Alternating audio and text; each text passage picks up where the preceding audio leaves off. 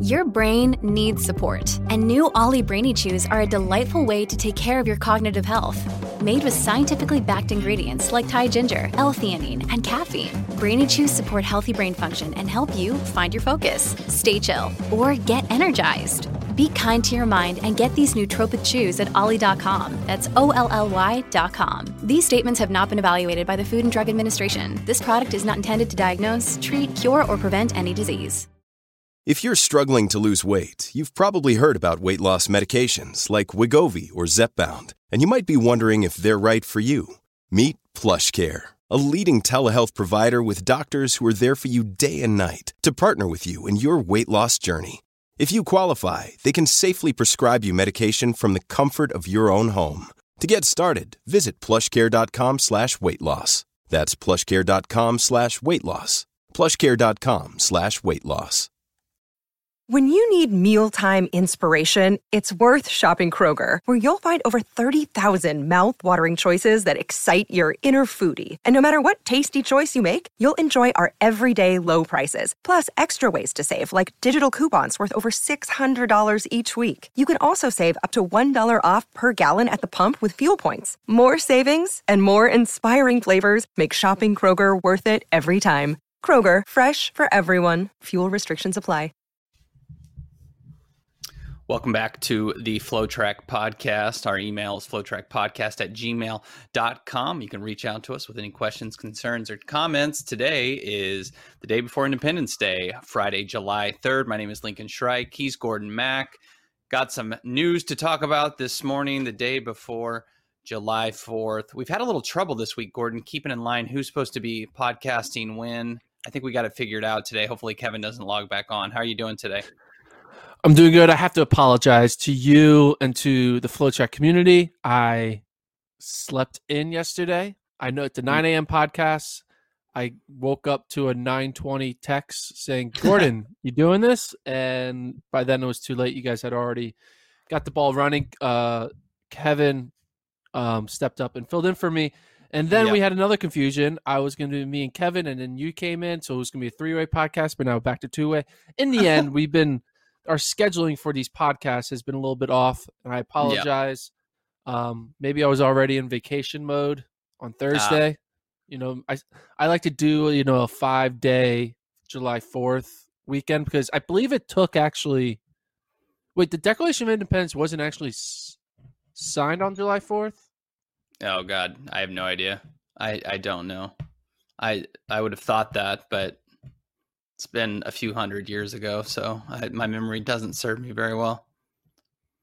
If you type in Declaration of Independence, we'll figure it out. Declaration of Independence actual date. It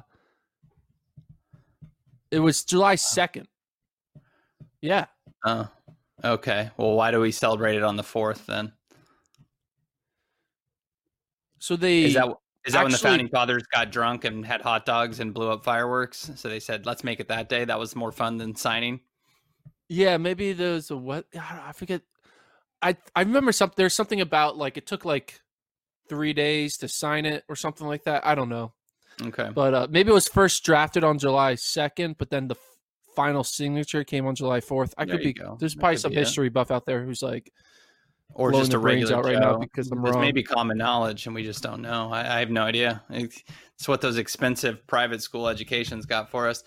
All right. On today's show, we have some news that just came across the Twitter sphere this morning. Former marathon world record holder Wilson Kipsang of Kenya. He got a 4-year ban for whereabouts failures and tampering by providing false evidence and witness testimony. This case, a bit of a doozy, obviously on its face. A guy who ran 2:03:23 not all that long ago. I mean, I guess he would have run that in, I think, 2013, but essentially this ends his career. I mean, Kipsang hadn't been relevant for a number of years, and I forget exactly how old he is, and I'm looking that up right now. But I mean, he was never going to be back on the level of Kipchoge.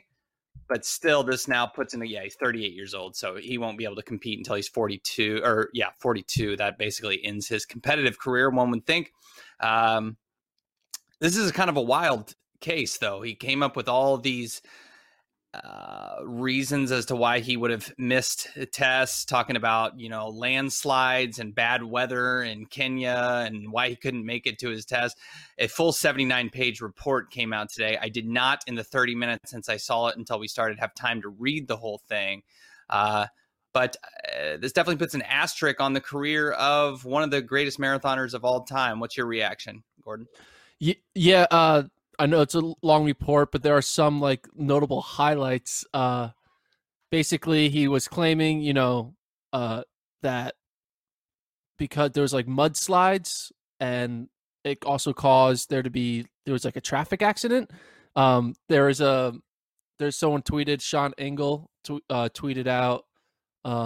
He did some combing through it. He says the Wilson Kipsang case has a defense for the ages. He claims he missed a doping test because of an overturned truck caused by landslides. Only it wasn't true, and the truck photo was taken 3 months later. That's not good. So like he was Google proof. Image searching a truck maybe, and just be like, oh yeah, this is my car with like Honda Civic. Boom, my car. It's in an accident. That's why I didn't show up. So when that type of thing backfires, when you're clearly being deceitful, going to those types of lengths, it obviously only puts a bigger suggestion that you are in fact, maybe doping. He hasn't failed a test, but when you're going through this level, it certainly has that suggestion, right? Because that's ridiculous. I mean, I think it's kind of insulting to the AIU and the investigative body to think that he could get away with that and provide that sort of excuse. So they get him with the 4-year. That is not obviously what a whereabouts violation would typically generate. So the tampering, I think, adds the whole kit and caboodle on top of it. And like I said, essentially ends his career. He really hadn't been relevant for some time. I think back to 2018 when he was in that world record race with Eliud Kipchoge in Berlin. He ran 2:06. And as of last year, he was basically, not competitive in London. He ran 2:09 to get 12th in London. It's tough because what is his legacy now? I know this comes at the end of his career after he was on top of his game. So you could think, well, this is separate from that. But Kenya's, kind of spotty history with drug testing and the out of competition stuff. You just have to wonder if you're willing to lie about all this and if you're being so sketchy with your tests, you would think he would be fine getting tested now. Like what is he, he's not the world record holder. He's not probably getting tested near as much as he would have been in the 2012 to 2015 era. Like this really suggests that he was up to no good. We don't have that proof. And like he said, I never tested positive for anything. But all these excuses add up to somebody who is looking to hide something. Yeah, I mean, he has like a wild career. I mean, obviously he has his 2:03. I remember his wild finish in the New York City Marathon was kind of, you normally don't see a sprint to the finish, but we had one in New York. I forget what year that was. Mm-hmm. When he won New York. He ran for government in Kenya on wasn't he, I mean, I could be wrong, but didn't he campaign to be make doping illegal where you could go to jail or something like that? Wasn't he trying to make it a law that you can't dope? Oh God. I have no idea. I could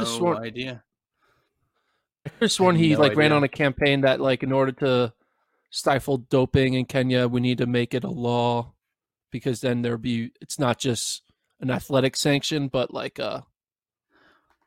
a government sanction. That beats me. I may have let that slip the cracks here, but notably, it's just two prominent Kenyans over the male Kenyans over the last couple of years, Kiprop and now Kipsang, to receive 4-year bans. That's obviously significant and really tarnishes, I think, each athlete's legacy. Yeah, it's wild. I mean, and having the fake photos and your excuses. I mean, it's just, but like it also shows that like he was able to. Again, he hasn't tested positive, but this is a situation where it is, you can kind of believe more the whereabouts failure rule is resulting in what we want, to like try to catch cheat dodgers, whatever, drug dodgers, because we've been talking about whereabouts failures now for, I feel like every other week, the different athlete, especially with all these American athletes that have it, and notably Christian Coleman. This case seems a little more extreme and a little more like intention of missing. And I think that's the whole purpose of having this rule, right? With the three strikes and you're out rule. So I think Kipsang is kind of the poster boy for like, this is how we are trying to handle drug dodgers. Whereas the Coleman situation is a little more nuanced, in my opinion, with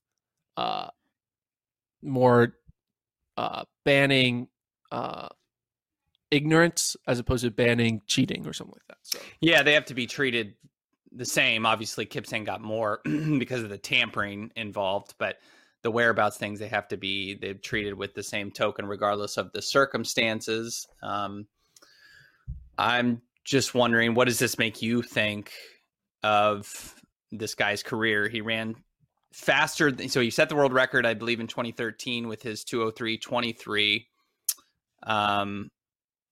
And then he did end up in 2016 running faster, running 2:03.13 to finish behind Bekele in Berlin, an Olympic bronze medalist from 2012. Does this make you look at his career any differently? Yeah, I mean, he has what? 1, 2, 3, 4, 5 majors, 1 Olympic medal, and he was top 3 4 other times. He was consistently at least once per year from 2012 to 2017. He was winning or getting top 3 in a major marathon. He was very consistent. He's kind of like Kipchoge, but Kipchoge was just perfect. Kipchoge was just perfect in every race. He was consistent in every race mostly. That he at least 1 per year. But it does we could say tamper his legacy. I can see that. Yeah, I don't know, man. It's just hard to like. For some reason, it doesn't feel disappointing. It more just feels like, well, there's another one, because we have that situation, especially for in the me, road racing. Really does. Yeah, it does affect his legacy for me because, I mean, we know that the whereabouts violations have really picked up in recent years. So there's no telling if he has been in the past up to similar actions and at best been careless with where he's at related to his testing windows, and at worst, dodging these to avoid testing positive. He's one of the best marathoners of the last era. He ran 2:03, I think, on 4 occasions. For this to come at the end of his career, when you would think, I guess the argument would be if he was taking substances, again, he hasn't tested positive, so we'll give him the benefit of the doubt. But if he was, I guess he was trying for one last run to become to stay relevant. But you could also assume, he was good for a long time. Maybe he's been up to things like this for a while. We don't know that, but for me, it definitely puts a scar on it. And he's was never going to be Eliud Kipchoge's. Kipchoge's long since surpassed him.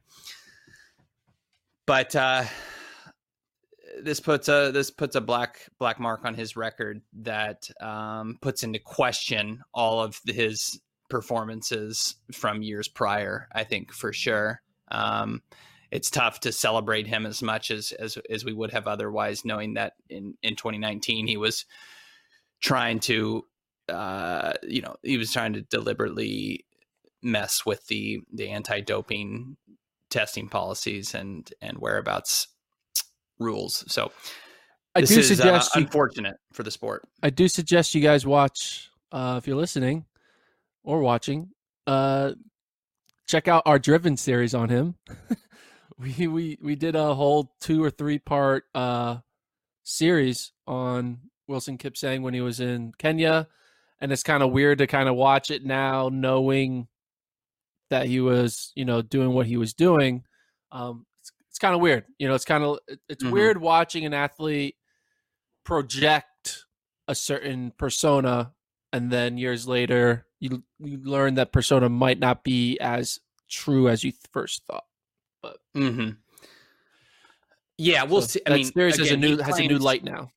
Yeah, he claims his innocence, but guess what? It seems like everyone claims their innocence, obviously, and that doesn't mean one person is, you can't be innocent and wrongly convicted. But when everyone says I'm not at fault, I shouldn't have this ban, it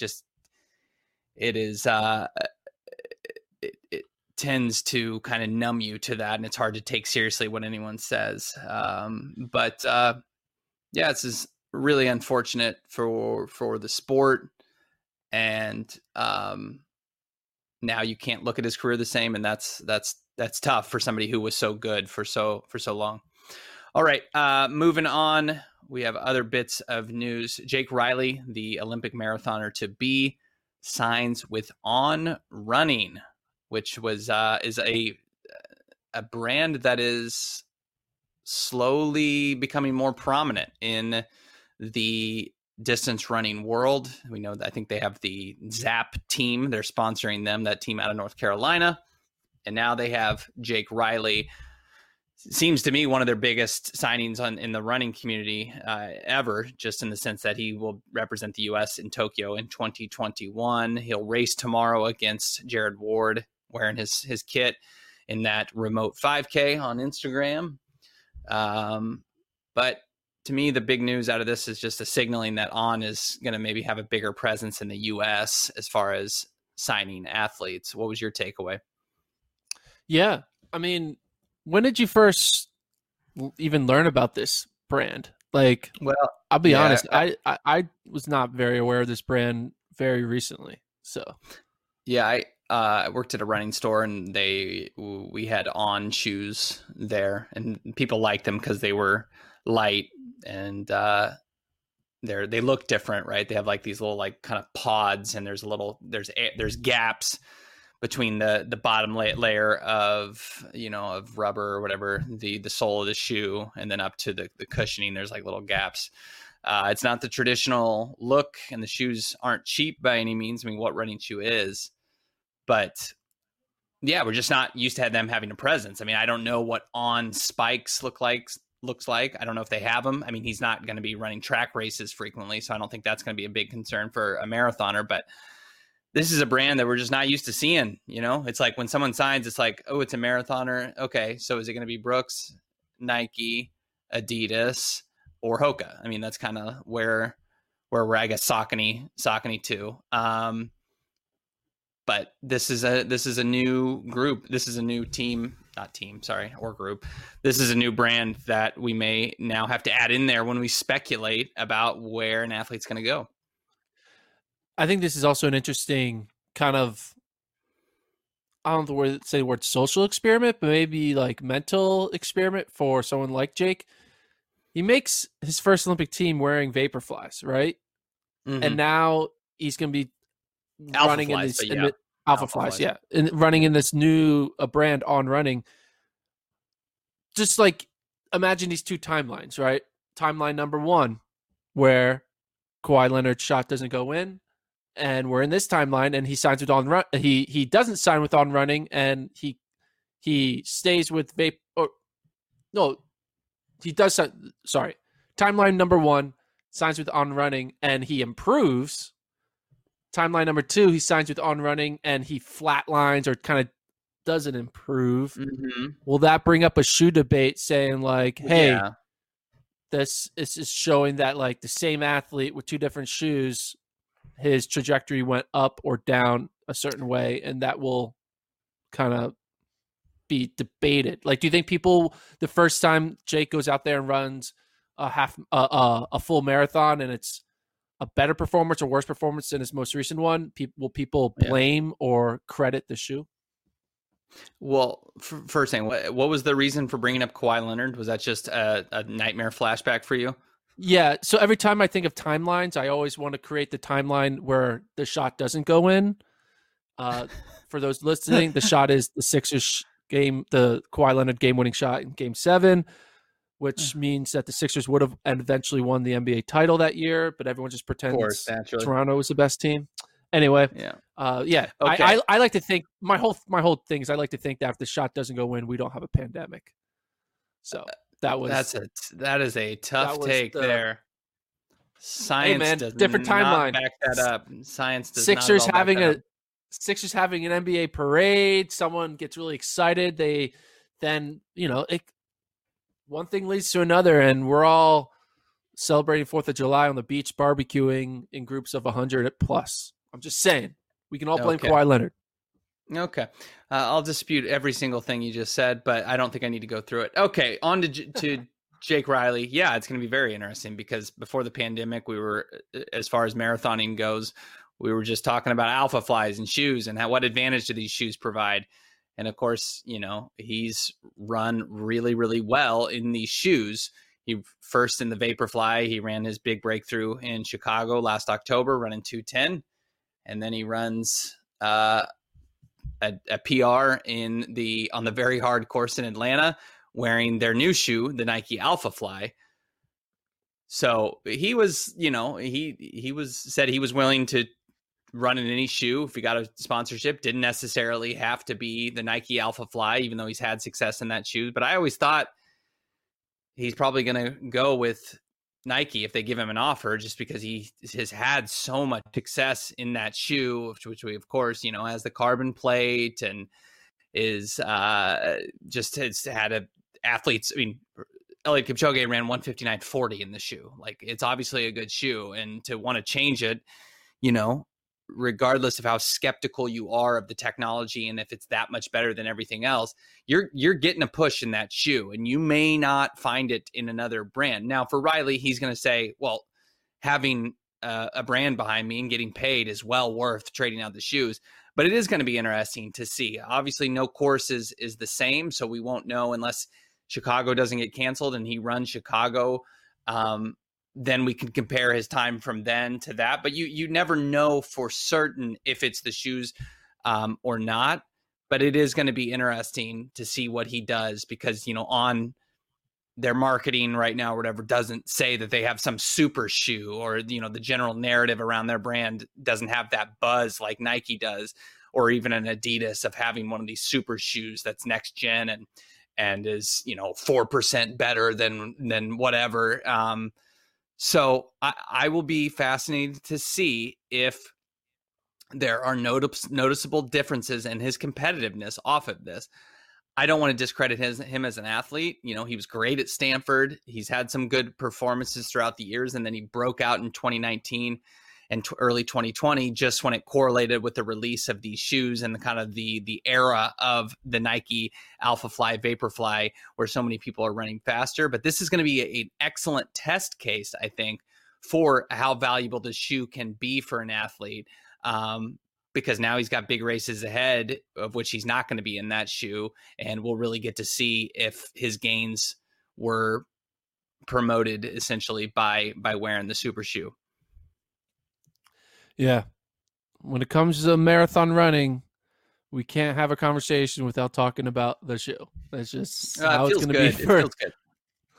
Yeah. It's how it's going to be. A man signs with a on-running shoe company, and the conversation, which because of me gets diverted to, let's talk about the Alpha Flies. But it's true, right? And I think he's going to be a little bit of an experiment. If he has a bad race, someone might ask him, hey, do you miss running in the Alpha Flies? And there's so many variables in a marathon. Yeah, there's so many variables in a marathon that can cause you to have a bad race. But given that his two races in the Nike shoes have been spectacular, or his two marathons, I should say. I think he ran a half at some point in the middle of his Chicago and trials performance, but his two marathons have been absolutely A+, the best of his career, one after the other in those Nike series of shoes, two different pairs, but still yet the shoes that are controversial and caused World Athletics to come out with rules about stack height and the number of carbon plates you can have. So now he's taken that shoe off his foot, and it's kind of like Tiger Woods is switching drivers. And so that's a weird comparison. Jake Riley, not Tiger Woods, but it's just going to be interesting. It's going to be a storyline when he races. Yep. Agreed. Yep. Got it. Nothing else to add there. Yeah, nothing else to add. Go for it. I know. It's my job to. When you're in a podcast mode, it's like improv. It's yes and. Yeah. You gotta be always like keep the conversation going. I mean, I'm always impressed when you do a hour podcast, you realize how hard it is to do 3-hour podcasts. And I have a newfound respect for people who do just long conversation podcasts. It's a talent. Anyway. Yeah. No, I totally agree with you. All right, moving on to our next story. This is a very interesting one. Gwen Berry, the U.S. hammer thrower who has won 4 national titles and most recently in 2019 won the Pan Am title in Peru and generated a lot of headlines for her peaceful protest of raising a fist. She is claiming right now, days after the USATF Foundation grants were released, of which there was $850,000 worth of grants released to 100 U.S. athletes, she did not receive one. So she is claiming and saying that she is being punished dating back to 2019 for her protest, and claiming that the reason she didn't receive any of this grant money was because of that. It's a heavy subject. We don't have proof either way, but it's interesting. Berry lays out on Twitter her, comparisons to her peers, such as Deanna Price, who received the grant money. Deanna Price was the world champion last year. She got the $20,000. Obviously, Gwen Berry did not win the world title, but she made it to Doha. Didn't make the final, but there's people in the women's hammer throw below her on the US list, and then the world rankings, such as Brooke Anderson and Connor McCullough, who's obviously on the men's side. Those athletes received $5,000 grants. They were among the 75 who received $5,000 grants, and Gwen Berry didn't even receive that. It is a curious thing for her. With so many athletes receiving these grants, basically it's the who's who. Is almost everyone you can think of. It receives some money in some form for being at this level, and Berry doesn't receive one this year. It's easy to see her point. It's like, why is she being punished for not doing this? Because although she didn't make the final in Doha, of which she was expected to do, winning Pan Ams and making it to the World Championships and being consistent, as she points out, she's been consistent for the last several years. And, Berry in 2017 received a $27,000 grant. Last year, in 2018, she received $5,000. And in 2019, she also received one as well. But to not get one for 2020 is a little curious. What are your thoughts here, Gordon? So first of all, she did make the Doha final. She just was no mark. So she had 3,000 in the final. So that's why you're right. You're right. My bad. So she just 3,000 in the final. Just minor correction there. So here's my thoughts. How do they decide who gets this money? Because if you look at the list of athletes who got money, you know who didn't get money? Rai Benjamin. Rai Benjamin got $0. You sure? Sandy Morris. Yeah. Sandy Morris. $0. Wow. Jen Scher, $0. And so my question is, and then here's someone who did get money, Mary Kane. Mary Kane got money. Mary Kane is the 30th fastest woman in the 5K in the 1500. I don't know, right? Yeah, I don't know. So curious. Well, I think they could benefit from some transparency to say how they came up with these, because there are the superstar athletes in there, right? The names are. But the thing is, we see the superstar athletes, but we also, when you actually, track is really big, right? And there's a lot of like Danny Jones got money, like who just turned professional.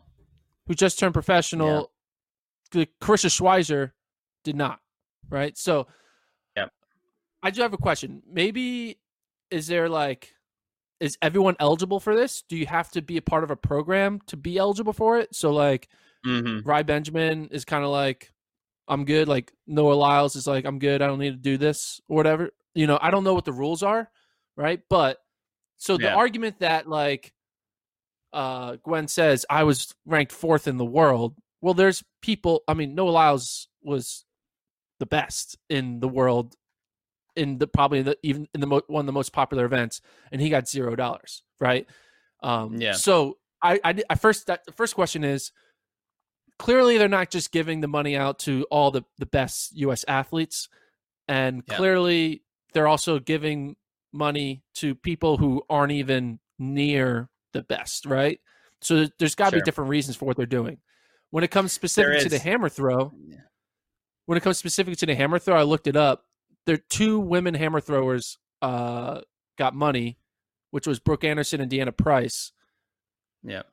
Now, while Gwen Berry did better than Brooke Anderson at Worlds and beat her at USA's, Deanna's price is 2019 personal best, season's best was 78.24 meters. Brooke Anderson's personal best was 76.75 meters, and Gwen Berry's personal best was 76.46 meters. So they gave it to the 2 farthest throws. Again, just I don't know. We don't know that. Yeah. So, but what I'm saying is, how did they decide? And then ultimately, this is where it really comes down to. This is a guy who is literally giving charity to to 100 people, right? Mm-hmm. And we so is the argument that like he gave it to the wrong 100 people. He gave it to 99 correct people, except for one person shouldn't have gotten it, and it should have gone to a different person.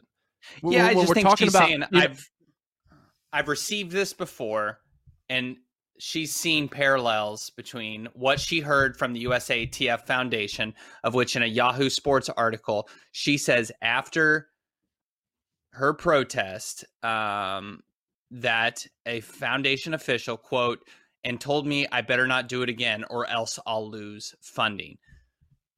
So you can look at the fact that X, Y, and Z athlete didn't receive it, the grant as well. But if that phone call is true, then there is, which, I mean, going on, believing Gwen Berry's word, don't have any reason to not believe her word, because we know athletes who have protested before have been punished. And we know that after her Pan Am thing, she had a hearing, I believe, with the US OPC, who were deciding if they were going to strip her gold medal because of her protest, because it went against the rules. So for that reason, there's definitely proof that punitive things have happened based on these things. I have reason to think that she was left off because of that. Now, USATF is going to deny it, and that's fine. And they can point to the things that you just said, that, well, Noah Lyles didn't receive it, and as far as the hammer throw goes, these 2 athletes threw further. But for Berry, her evidence is, I've received it 2017, 18, and 19. Last year, I had a good year, won an international medal, not the World Championships, but an international Pan Am gold. I protest. You call me and say, you better not do it again or you'll lose funding. That's all the evidence she needs, obviously. And I see her point there. I see your point, and it makes sense because, I mean, Christian Coleman's not in here. I mean, that's maybe for a different reason, but whatever. And Noah Lyles isn't on there. So I don't know how they choose. Is it up to this Steven Schwartzman, the guy who gives the grant, the billionaire who's rolling out the cash? Maybe he gets to choose. I don't know. We have no idea. There's no rationale given for why some athletes are on here and some aren't. I think I know what the rationale is, which might go to further Gwen's case. I don't think it's like a rule. I think this is a guy who loves track, who is literally doing charity. He is literally just spending his own money to keep track and field afloat. Like, no other sport relies on a billionaire donor to like fund their professional athletes. Like, Yeah. Which is like the crazy part. Like we kind of want to connect it to USATF and be like, oh yeah, this is like the grant. But like in the end, this is just like a dude giving out handouts to all these elite athletes because our sport doesn't have a big enough economy to support itself. We need charity. We need charity to support, right? Plenty. But when you look at the list, and you see a list like with Mary Kane on it, who has not like been. When's the last time she ran at USA's? It's been a long time. And I think the reason why Mary Kane's name was on it is because Mary Kane is on a comeback trail. She was in the news. She has a great story. She was dealing with a shitty situation that she finally was able to talk about publicly. Yeah. And the track community rallied around her. And I think this guy was like, hey, Mary, I know you're not good right now, but I'm going to give you a slot of my 100 people, right? So I have 99 slots left. And I think what this guy does is he looks at Track and World and he says, I could pick 100 athletes. So I'm going to pick these for different reasons. I like you. And he may be picking someone because he doesn't like someone, right? And that could be why he chose to not pick Gwen, right? And the reason why he could say he doesn't like Gwen could be connected to her protest, right? The question is like, could be, but that's wrong. If they're letting somebody have that much power, I know it's his money, but I don't know. One side of the argument that this was just not just based on performance merits, because I mean, Michael Norman's not on here, Cindy McLaughlin's not on here, Grant Holloway's not on here. There's athletes that are huge, high profile that don't necessarily need the money, but very, very successful. But you could argue that some athletes that receive the 20 grand also don't, world champions who have been successful for a while don't also need the money. I mean, anybody can use $20,000, even if you're very comfortable, but still yet it's not just, I think there was some, be it preference, be it just random selection, because there's other names that have been very, very successful for USA Track and Field that were obviously deserving of a $20,000 grant. And maybe they didn't apply for the grant. I don't know. Maybe there was an essay involved and some athletes were like, whatever. I'm not writing that up. I don't know. Like Grant Holloway getting it's like, yeah, man, you want this money? Yeah. Oh yeah, sweet. Yeah. Sign me up. And he's like, you got to fill this out. He's like, man, I got to go play video games. Yeah. I can see Grant totally be like, nah, I ain't got time for that. I that's how I would be as well. But we can argue back and forth. This pointless when we don't know the full process. I think the biggest thing on Barry's side is that phone call that she got after the Pan Am's medal ceremony where she raised a fist. And they said, don't do it again. You'll lose funding. Now, we don't have proof that happened. We're taking her at her word, but that's pretty clear sign that in her eyes, and it makes sense that this was a deliberate thing leaving her off. We know hammer throwers. I don't know Gwen Berry's financial situation. I don't need to, but hammer throwers aren't going to be as well off as track stars. That's just facts. Like their contracts are not as big. It doesn't matter how many world records or medals you set. You're never going to be as big of a deal as the fourth best sprinter in the US or, even anybody in the top 5. It's just the way it works. The event's not as popular globally. So the field athletes in particular, I think, this money really helps. And so her being left off for the first time in 4 years, she's seen this as not a coincidence. And if that's the case, that's terrible. It's a terrible thing to set by this foundation if they deliberately left her off because she protests police brutality. She's protesting mistreatment against African Americans, and that if she would be left off because of that, that's horrible. And I don't even want to think about it. It's disgusting if it's true. Yeah. Well, the thing is, this isn't really. I know the word USATF is in the name, but is this how involved is USATF in this, or is this just a guy who? You know what I mean? Like, that's what I want to know. Like, I didn't know more guessing about the foundation. Yeah, like how, I don't know. You know what I mean? Because and how do they determine who gets 20,000 versus who gets 5,000? I have no idea. It's very curious to me. You would think that he can't just like, I want that athlete, that athlete, that athlete, that. I mean, there's got to be some conversations about it, and you got to look at who's received grants in the past. It's curious to me. 2 female hammer throwers in the U.S.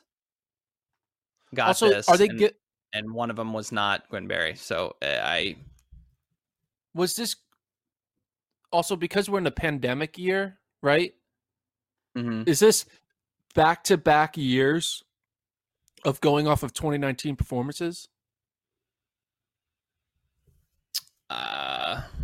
Like last time they handed out, were they going off of 2018 or were they going off like when did? Because I have no idea. Part of me thinks maybe, I would like to look into that because that's also an interesting element because you could argue nothing has changed since the last handout of checks, right? Because like there was no track, so basically you're kind of going off of like, I don't know what's your criteria. It's like when they're giving out National Gatorade Athlete of the Year awards with no track season. You're like, okay, who gets it? All right, we'll give it to Nico Young. Why? Because he ran a track time trial. All right, cool. Yeah, but so I would like to know the requirement, and like you said, yes. I know this might be controversial, but oh geez. I guess what I'm trying to say is,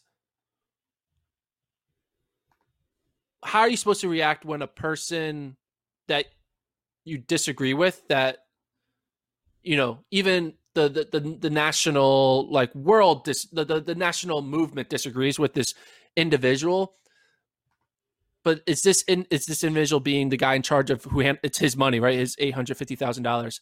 Is he entitled to have bad opinions? I guess, with his money, right? I guess. So that's why I want to know how involved USATF is, because USATF is less allowed to have bad opinions because they're kind of the governing body and they should be supportive of all athletes, right? Whereas an individual, that's the only thing I think about it. But I know that's more of a semantics, I guess, of it. But I just really want to know how they decide the list, because I looked at the list and I was like, this list doesn't make sense. And then there's no, yeah, it doesn't. There's no clear trend because you've got first year pros on there, you've got superstars left out, but then you have some superstars included. It's curious to me. Is it at the billionaire's discretion? Don't really know. He's a very rich man. And you wouldn't think he wouldn't care I don't think he would care for people to decide where his $850 or whatever it was, $875,000 money goes. That's a drop in the bucket for him.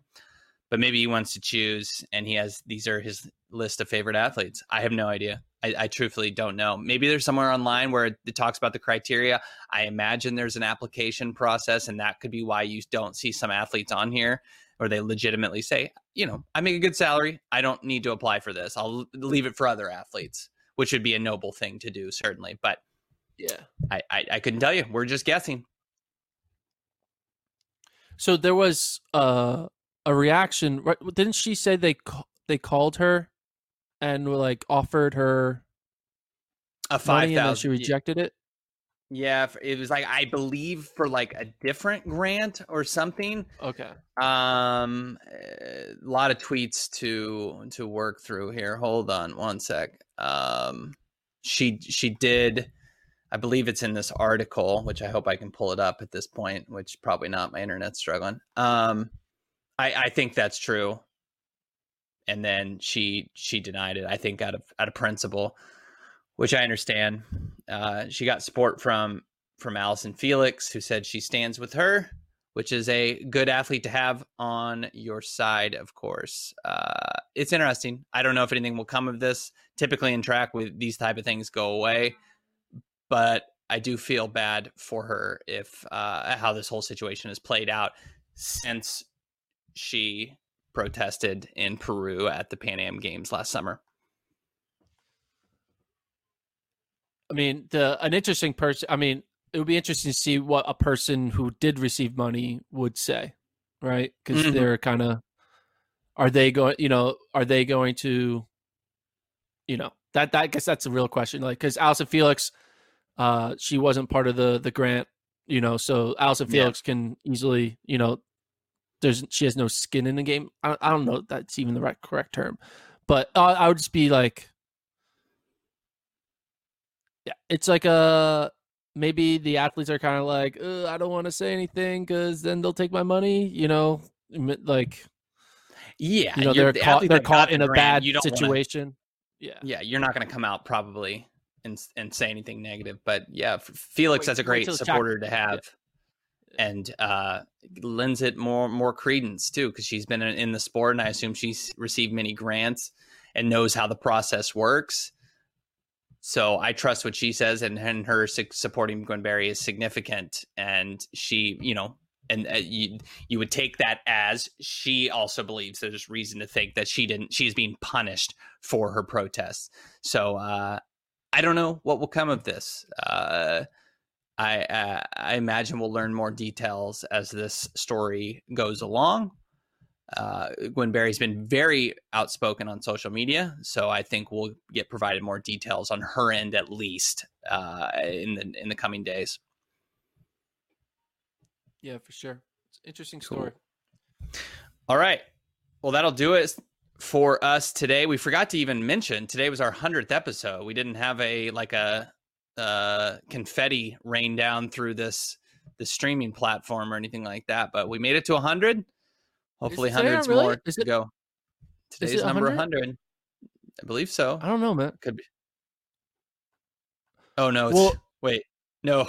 I think I listed yesterday's episode as 99. It was 98. So today's 99. Oops. All right. So I got some editing to. I got to go back and edit some things here. So my mistake next week will be number 100. I do think technically this is our 100th episode because one of our episodes was an emergency podcast that didn't get a number. So it is the 100th episode, but it's not the 100th proper episode. That will be Monday. I understand. And we'll have a celebration. I understand. I just think it's I like forgot how to count. It's like the July 2nd, July 4th Independence Day discrepancy. We have the same thing with our podcast. Just semantics. All right. Well, we will see you guys next week. Have a good 4th of July.